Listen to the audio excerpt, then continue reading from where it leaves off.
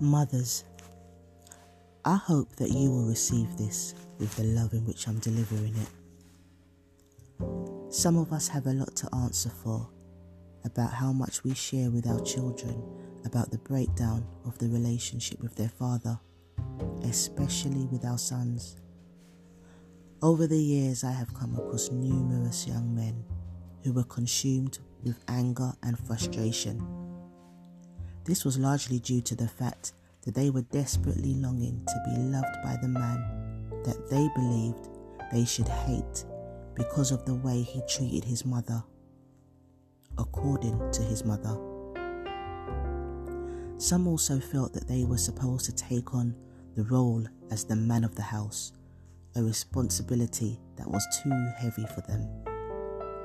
Some were even broken-hearted because we continuously told them that they are just like their father, the man we spoke of with disgust. Mothers, the truth is that in some cases, the single mother status is our own doing. In some cases, it was our own attitudes that drove the father away. Now, I'm not saying that this is always the case. We know there are some fathers who serve absolutely no purpose in their children's lives because they are simply not interested. We also know that in some very unfortunate circumstances, it's actually in the child's and our best interest that the father is not in our lives. But we need to stop discrediting those fathers whose only real fault is that they left us.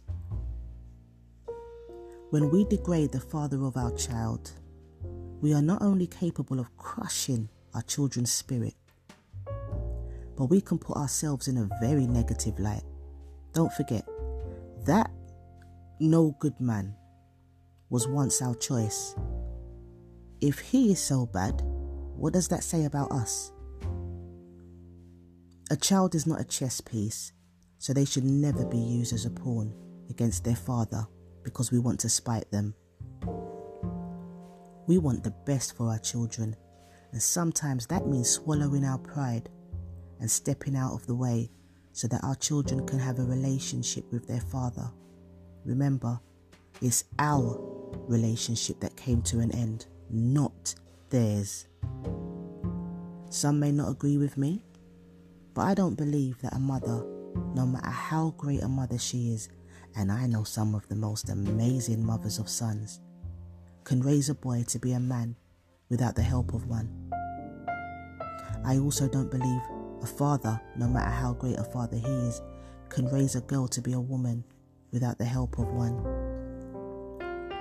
I encourage us all to release the hurt that we may still be carrying against our children's fathers, so that we can allow our children to feel comfortable enough to come to us to talk about the way they feel about not having a relationship with their father, and where possible, help them to establish one. Mothers, our children need their fathers.